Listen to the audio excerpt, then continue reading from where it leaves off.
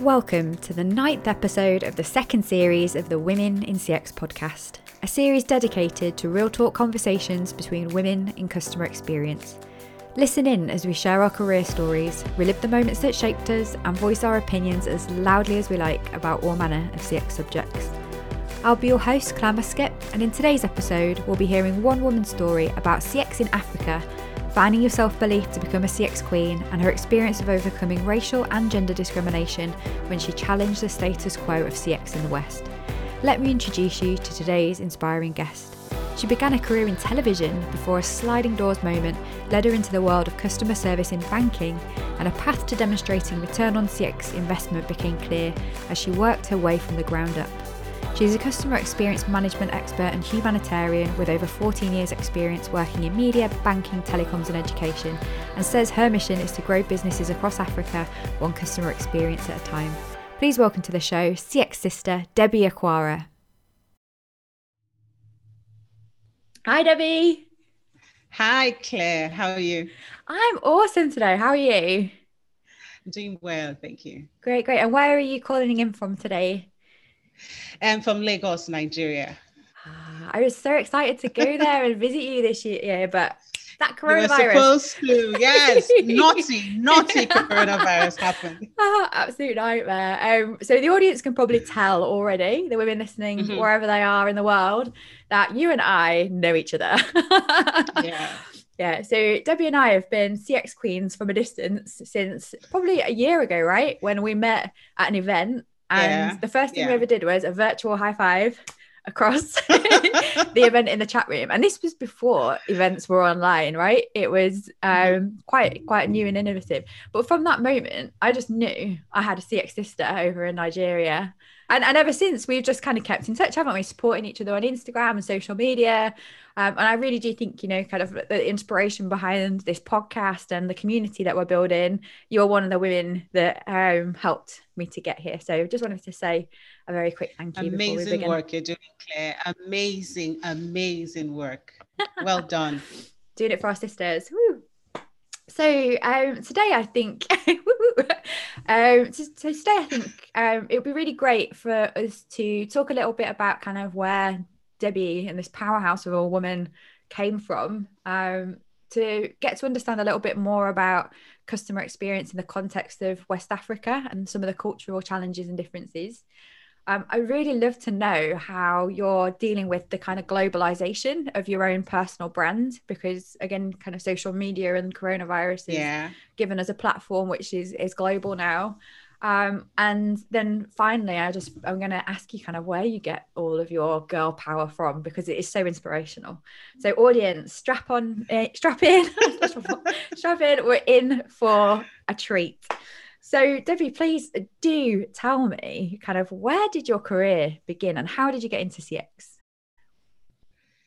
So originally, I'm not going to lie, I didn't have CX in mind. I did not know anything called CX existed.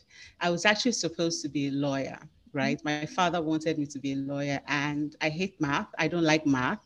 So one of the requirements, if you're a Nigerian audience and you listen, one of the requirements to studying law is you have to have a certain score in math, right? In your high school, after high school.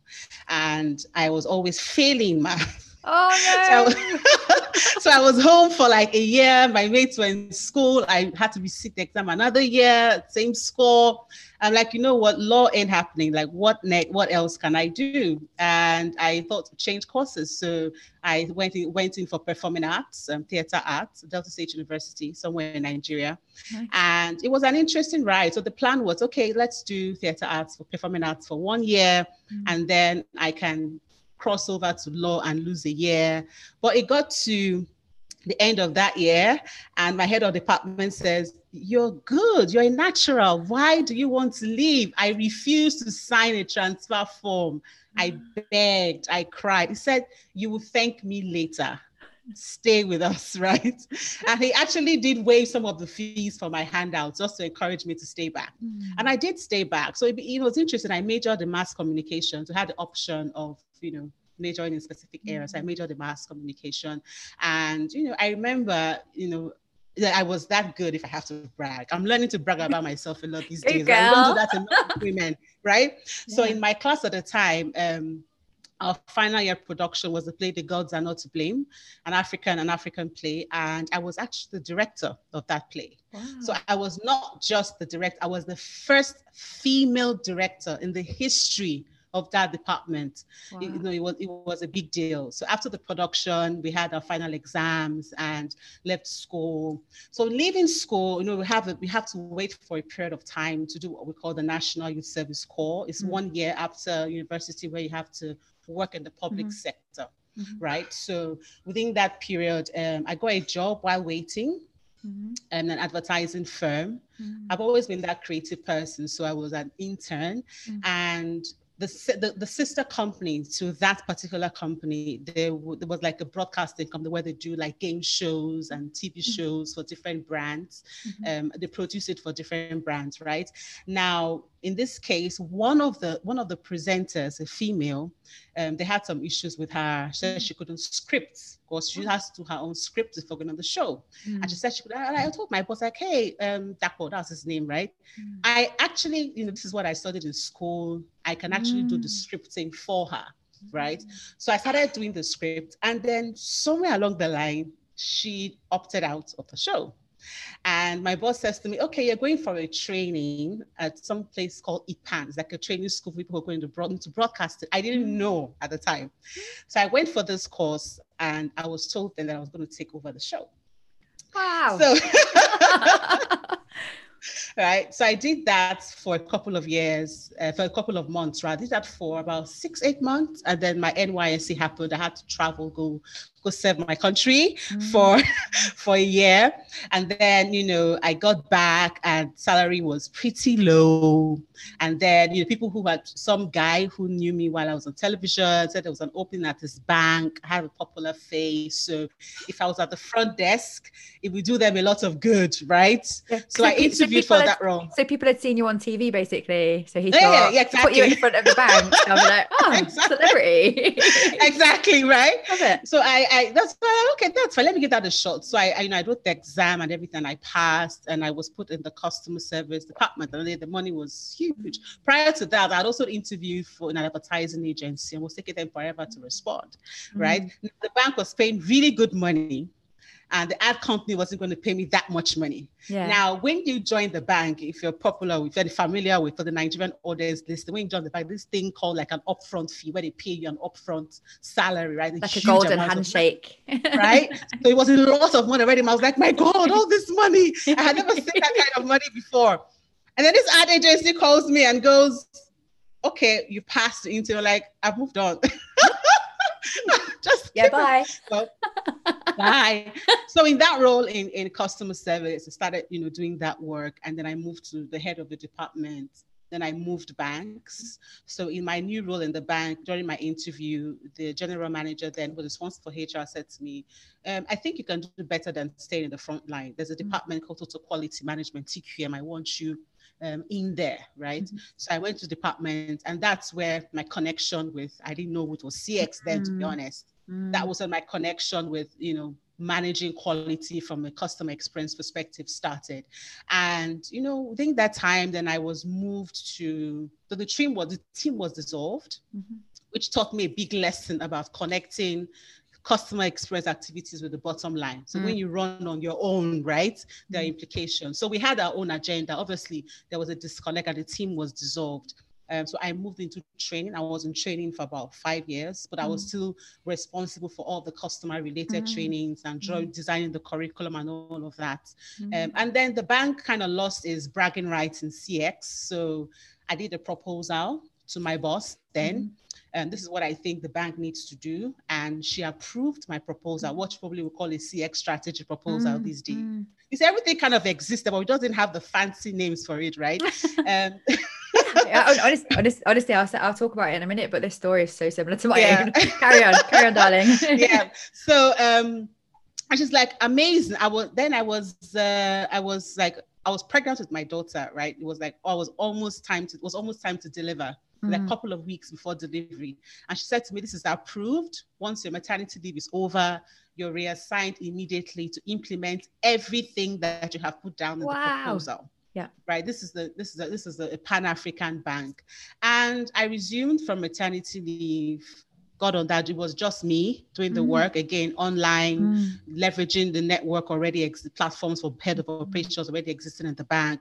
And the bank moved back to the first position. Nice. And so at that point, my boss, another boss who I was now reporting to, says, okay, we're going to merge your team now with human resource management. Ooh, interesting. And I'm like, okay.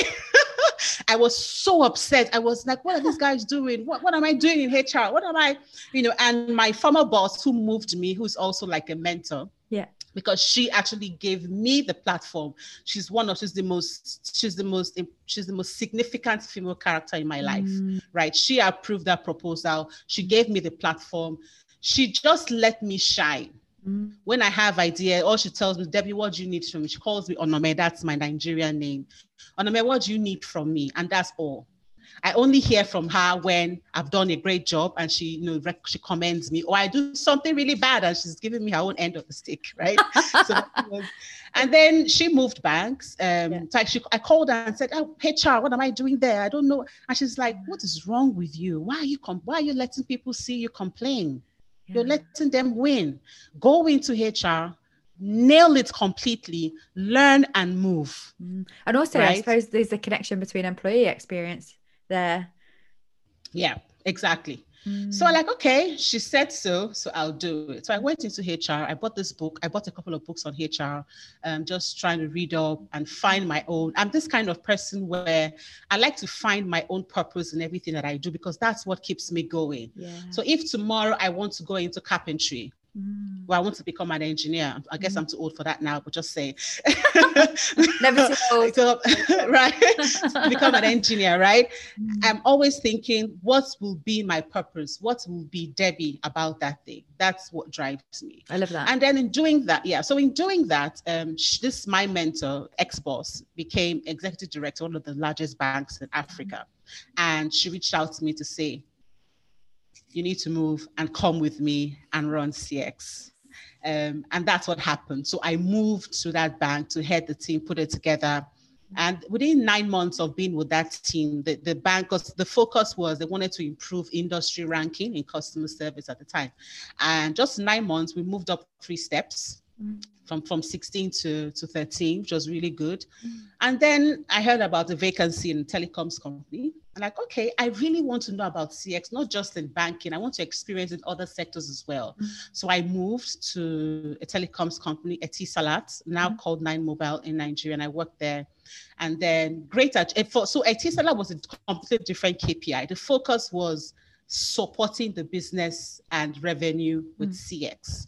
The previous one was improve industry ranking. But in this case, my goal was, okay, and this is the example, right? The company at the time, they had 21 million subscribers and they had invested money in a self-service platform. Now, we had only 300,000 subscribers using that platform. So the whole purpose of investing in self-service was defeated because the cost to serve at the contact center, which was the reason for the design of the platform, was still very high. So the overall business KPI was, we need to reduce cost to serve and increase number of customers who are self-serving.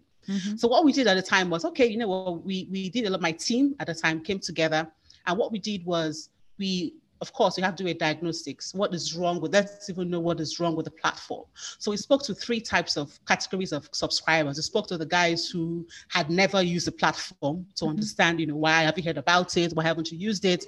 We spoke to the guys who had used and stopped. And then we spoke to the guys who have used and still using it. Then we went a step further. So we did, to help us, in the current state mapping for the 3 different customer cuts for different segments, right? And then we now did competition mapping, where we got MTN, these are the telcos in Nigeria, MTN, Airtel, Glo, and we bought their SIM cards, used them on the phones and explore their own self-service platforms. And we found out that the major challenge was customer effort. So the other guys, while you just do, because they know what most subscribers do on that platform, they prioritize those activities as number 1. Whereas we were going with our regular design journey. as against using like a day in the life of journey to know that this is what the customer prioritizes, right? So we did that. We had a problem at the end of the day. So when we did all that, we shared with everybody, IT, marketing, the design, everybody shared with everybody. And like, okay, so IT says we need this amount of money to rework the flow on the platform. And it's not in our budget. I'm like, okay, but it was easy for us because the KPI for the business was to reduce cost to serve. So when we went to the CTO, the chief technical officer, he's like, guys, are you okay? This is part of the business KPI. Look for the money. So we got that approval. Right now, when that whatever was done, the marketing guys we all sat down. We went on radio, billboard ads, a lot of customer education content we designed. We did flyers, we did brochures, we did like when you make your call, that last minute notification that you see. We did all sorts of things just to push awareness about it. And that number grew within a year from 300,000 subscribers to 8 million users on that platform. Right. Wow. So that was the big one for me there in terms of understanding that when you have to connect your CX initiatives with what the overall business KPI is. You can't work in isolation. Yeah. Then I moved to education. Go on. Oh no, I was just going to say, like, already there's just so many similarities between my own experience and my journey into CX as yours, obviously without the broadcasting. But just to kind of pause a second and just reflect on sure, absolutely, how those like kind of doors open that you never were really looking for that lead you to another opportunity is crazy, right? So being in the right place at the right time, I think I share with you as well, or that sense of like, you know, if that turning point in my career was because I did a really great job at the right time, but also like the experience of, you know, not really knowing that what you were doing was CX, and when you first started innovating and trying to do things differently around the customer and seeing the impact that it had and being able to paint that really commercial picture back to the business of what you did. It's really refreshing to hear you talk in such a commercial way, because I think, you know, when you said about like the business's goals, what are they trying to do? You know, businesses that have robust KPIs that you're aiming for, like reduce cost to serve without damaging customer service, it's sometimes a bit easier to work in than just make things nicer for customers, because business sets themselves that goal and then they think, well, why are we doing this? Because you know, it's not being linked directly to the bottom line. And also like the CX design approach that you take is really similar to the one that I did too. So let's review the existing and design the future. But I'm really intrigued. You know, there's a lot of similarities there. What's the difference with CX in West Africa? Or like kind of trying to do these similar things that we've both had the shared experience of? What makes it different in your region? So I would say what's different with CX in West Africa from my experience is CX hasn't even started. Right. So in the Western world, where there's a lot of innovation that has happened, we've gone ahead with even using technology to enhance customer experience, all of that stuff. What has happened in West Africa, and I can boldly say for all of Africa, from my interactions with my CX network across the continent, is we just sit back in admiration of what happens in the Western world, and then we have now kind of leapfrog into using technology when there's no foundation for CX. Right. Okay. Right. It's so just for us, solutions. Exactly. So for us, the first step is with customer relationship management. That's the foundation. If you don't have that, you cannot evolve into CX. Right. So in West Africa, I think we don't understand that yet. We just think it's, you know, and I'm saying this, you know, from a place of practice, right? This is what I do for a living. I do this for customers. Now, in managing a customer's relationship, we kind of attach it to a human being. So I'll use the banking industry as an example, where there can be 1 million of accounts and you have one account officer is that 300 to 150 to 200 consigned to one account officer. It's manual. Now, because we have not embraced our own expression of CX, we have not taken relationship management and looking for ways to make that as effective as possible. So you have CRM solutions today where account officers don't need to call everybody. He can use data, he can engage, he can segment. So yes, he's focusing on the 20 that gives him 80%, but the 80 that gives you 20 are also important. And you can actually manage those without that physical contact or those phone calls. That's where technology comes in. So I think we have got it all wrong. And because we have got it all wrong, African business are not seeing the kind of reward that CX can give.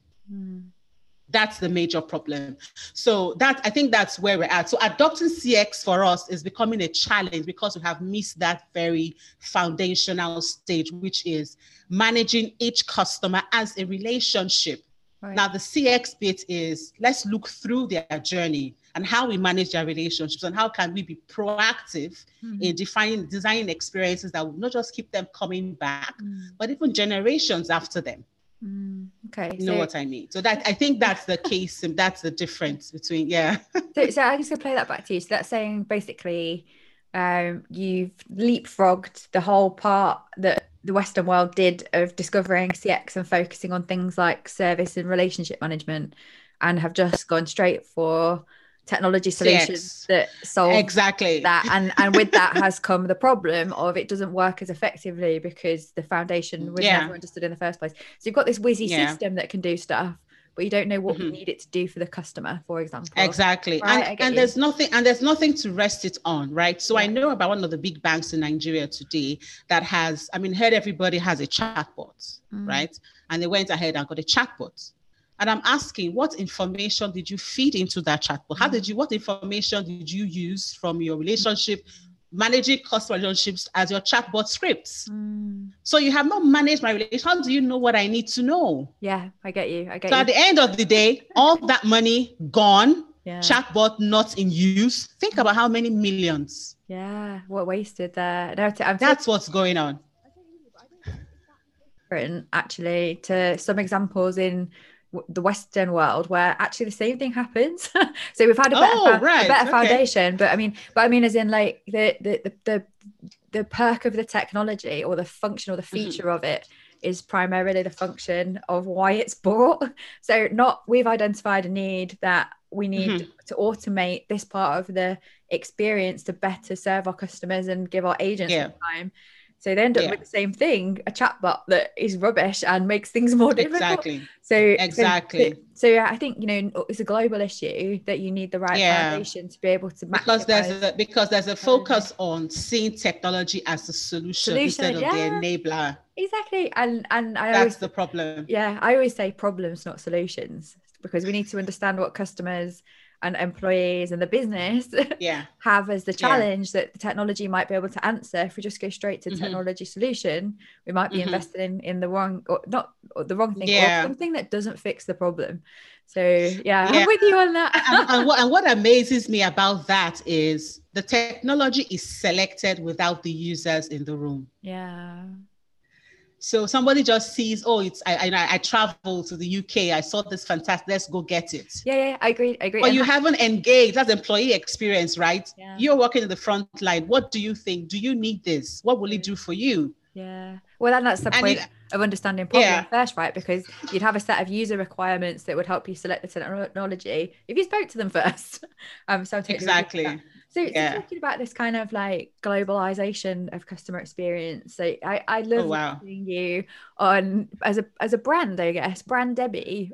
You know, the CX queen, like that's a bold statement. I absolutely love it, and much respect to you for, as you said at the start of this, praising yourself, owning your success, standing out there and saying, yeah, I am awesome. What about it? I love it. To be honest, people actually called me that. right? Yeah, not Reach out to me, self-styled. Yeah. right? Exactly. So like, and they do responding to my posts and go like, oh, this queen of CX. Yeah, like, okay, if you see me that way, then who am I not to see myself that way? But claim it, own it. I love it. Like people, Exactly. I've had it as well, and I feel like I really like kind of like, ooh, I can't be a CX queen. But we're all CX queens, right? We are, and I think we are, and I think, and that's what has been my journey in building my global brand, right? And I mean, I have never seen myself as a global brand. You just said it now, so I'm adding that to one of my titles. Yeah, do it. Well, I don't know, when you start getting on like the global influencer list and stuff, you are a global brand, right? And exactly. I think what we're saying is, like being a woman from West Africa in the CX global economy and starting to do kind of like speaking opportunities alongside global thought leaders, being on those lists and stuff, you are a global brand. The evidence is there. So exactly, I just took me to point it out to you. But what are the challenges that you've been or faced with becoming part of this global community in CX? I think the number one challenge I would say has been me and accepting that I have content. Right.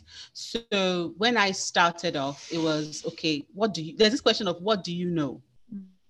Who are you? What do you know? Where have you been? Right. And what I did was, and I dealt with, I'm going to be really honest, but that's what I really love about this platform. Right. I'm going to be really honest and tell you how it is. Real talk. Right. So I struggled with that for a while. Who was asking that question of you? Yeah, so when I started, I actually got that feedback from somebody she knew was saying to her, what does Debbie know that she's going? What's she doing? What does she know? Right? People make this kind of comments. Yeah, make kind of comments. And when I started off really confident. Oh, I've done this for so many years. I want to commercialize my work experience and build that brand and earn a living. And when I heard that, it got to me. And I'm going to be really honest with you, Claire. It got to me because a friend was asking me for a service, right? And I mean, this is what I do for a living, so you have to pay. Now, she says to me, someone told her, but I thought Debbie is your friend, so why is she asking you to pay? And I said, if I come to you for food, my daughter is 9 years old, would you feed me? Would you put a roof over our heads, right?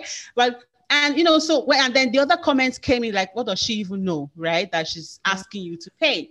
So those kind of comments, and I've dealt with insecurities in my life to some extent. So I just, have affirmations that I work with every single day just to re-emphasize to myself that I am good enough. I can be, I'm more than enough. I have everything that I need. Like the Bible would say that pertains to life and godliness. Sorry, I'm a church guy. I have to slip that in. It's all right. Right now, so I had to take a step back and go through my entire career.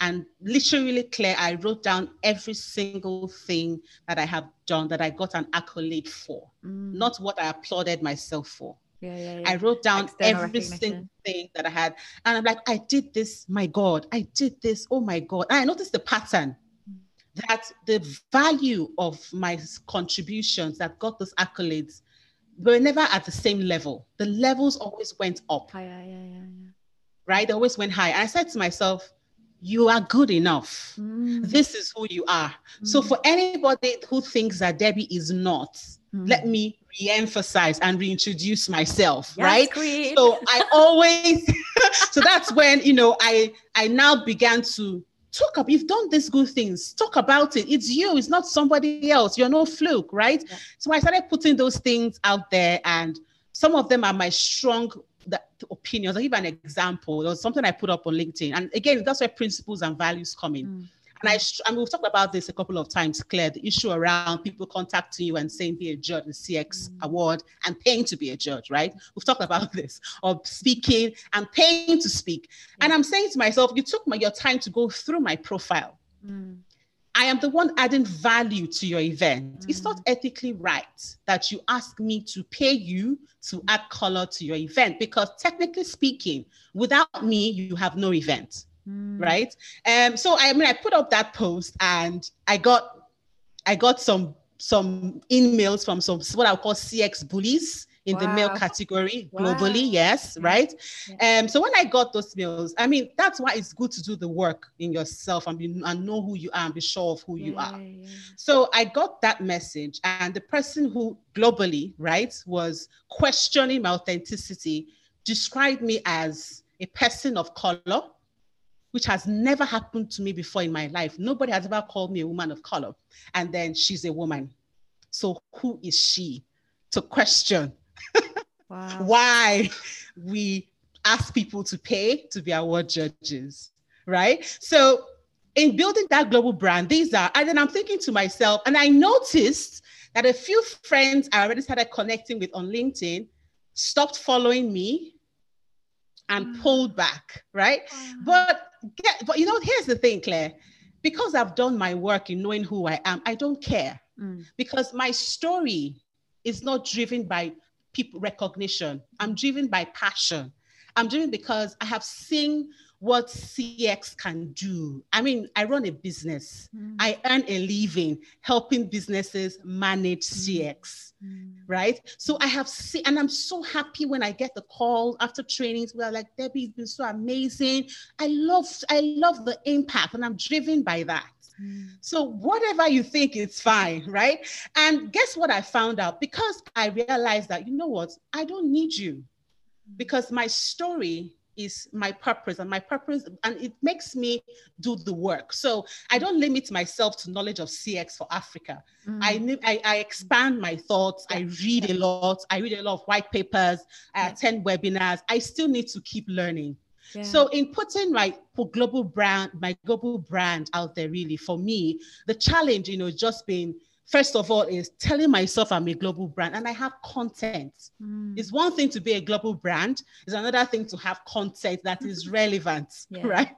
Yeah. Right. So those two things. And then having people question your authenticity as another challenge. And bring into it person of color and woman of color. Do you understand? Like, that really got me. Really got me. And do you know what that did for me, Claire? It made me happy. Yeah. Because it meant that Debbie is known. Yeah. If you feel intimidated enough to describe me in a way that puts me down and lifts you up, then I am your competition. Yeah. And that was it. That was my aha moment. Haters gonna hate. Haters gonna hate. I was actually very happy when that happened. Yeah. I was happy because, hey, Debbie, you are a threat. You've made it when you're a threat. Exactly. You made it when people start giving you grief. Right? Exactly. So I think, and the fourth thing I would say is being bold enough to find. I think the fourth thing I would say is finding a blend between what's authentic, what's globally acceptable, that can connect with different target audience. Yeah. Right. So when I'm. Yeah, sorry, I didn't mean to interrupt you. I was just thinking there's just so much to unpack so far in what you said. Yeah. And I guess as the host, I just wanted to reflect on a few of those kind of first, even 3 or 4 points, which will probably lead us perfectly into the last question. But that kind of sense of building your own brand in the face of people questioning your integrity and your authenticity. So whether that's someone saying, what does she really know? Or, saying things like woman of color in a conversation where you're challenging the status quo is tough, right? And I think what I felt when you were talking about that was that moment in time for me as well, where it made me doubt myself. But what I've seen from you and what I've had to do too is kind of not let that internalization of somebody else's negativity affect me. And what I'm seeing here is literally one of the strongest women I know in CX, who is an absolute queen and takes no shit from anybody. And it's really impressive. It's really inspirational. And I really admire you for that, because what we have to do, ladies, when we get those voices trying to bring us down, is park it and say, there's a reason behind why you're trying to say this to me, or why you're trying to tear me down. I've had it myself from senior women in work, in my industry or in CX. But they've always had, I think, a bit of an agenda as to why they wouldn't want me to feel as confident in myself. Yeah. So with feedback, I they're threatened. They're threatened by somebody's you. threatened by these women. That's what it is. These women that Because are loud. I mean, there's what. Let me shock you, Claire. One of the guys is actually one of the big guns in CX, and I call them bullies, right? Sector bully, industry bullies. And he took his time to send me an email on LinkedIn to enlighten me of who all the clients he has worked for and what he has accomplished.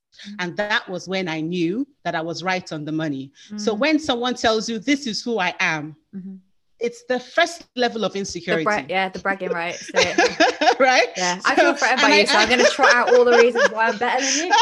But the thing I exactly. the thing I object to in what you said, you know, that you can deal with that. But then what was it like to be called a woman of color for the first time in your life by, I'm assuming a white dude. yeah. I was speechless. And it was at the time where the Black Lives Matter thing was really strong, right? In the middle of the lockdown. I was, because I was a bit removed. I don't live in America, so I don't understand to what extent, even though I can identify with what's going on somewhat, but I was taken aback. Like, it's not just that comment. I get a sense sometimes when I even interact with people, even online. I'm going to be honest, Claire, you know me, I'm down to what I say it as it is, right? Whatever happens, happens. Right now, the comments like, you know, what do you know? Again, because you're a person of color. That's disgusting. Right? It's like CX is for the Western world. We are leading with CX, right? But here's the thing. We're all doing this together, and there are different expressions of CX. And it's okay. If you feel that way about me, it's okay, because guess what? Not on me, it's on you. Yeah. And do you know what? It's definitely not on me, it's on you. This is part of the reason, right, why we need this global community of women in CX to kind of like call out the CX patriarchy to some extent, who are... I could put, if you look at the website for Women in CX, the reason I wanted to do this in the first place was they put a list out of like top influencers in the UK, and I was number 5. Oh, right. But I was like the top woman, and I'd only been out of corporate for 2 years. So I was like, hang on a minute, where are all the women, and why are the 4 guys ahead of me?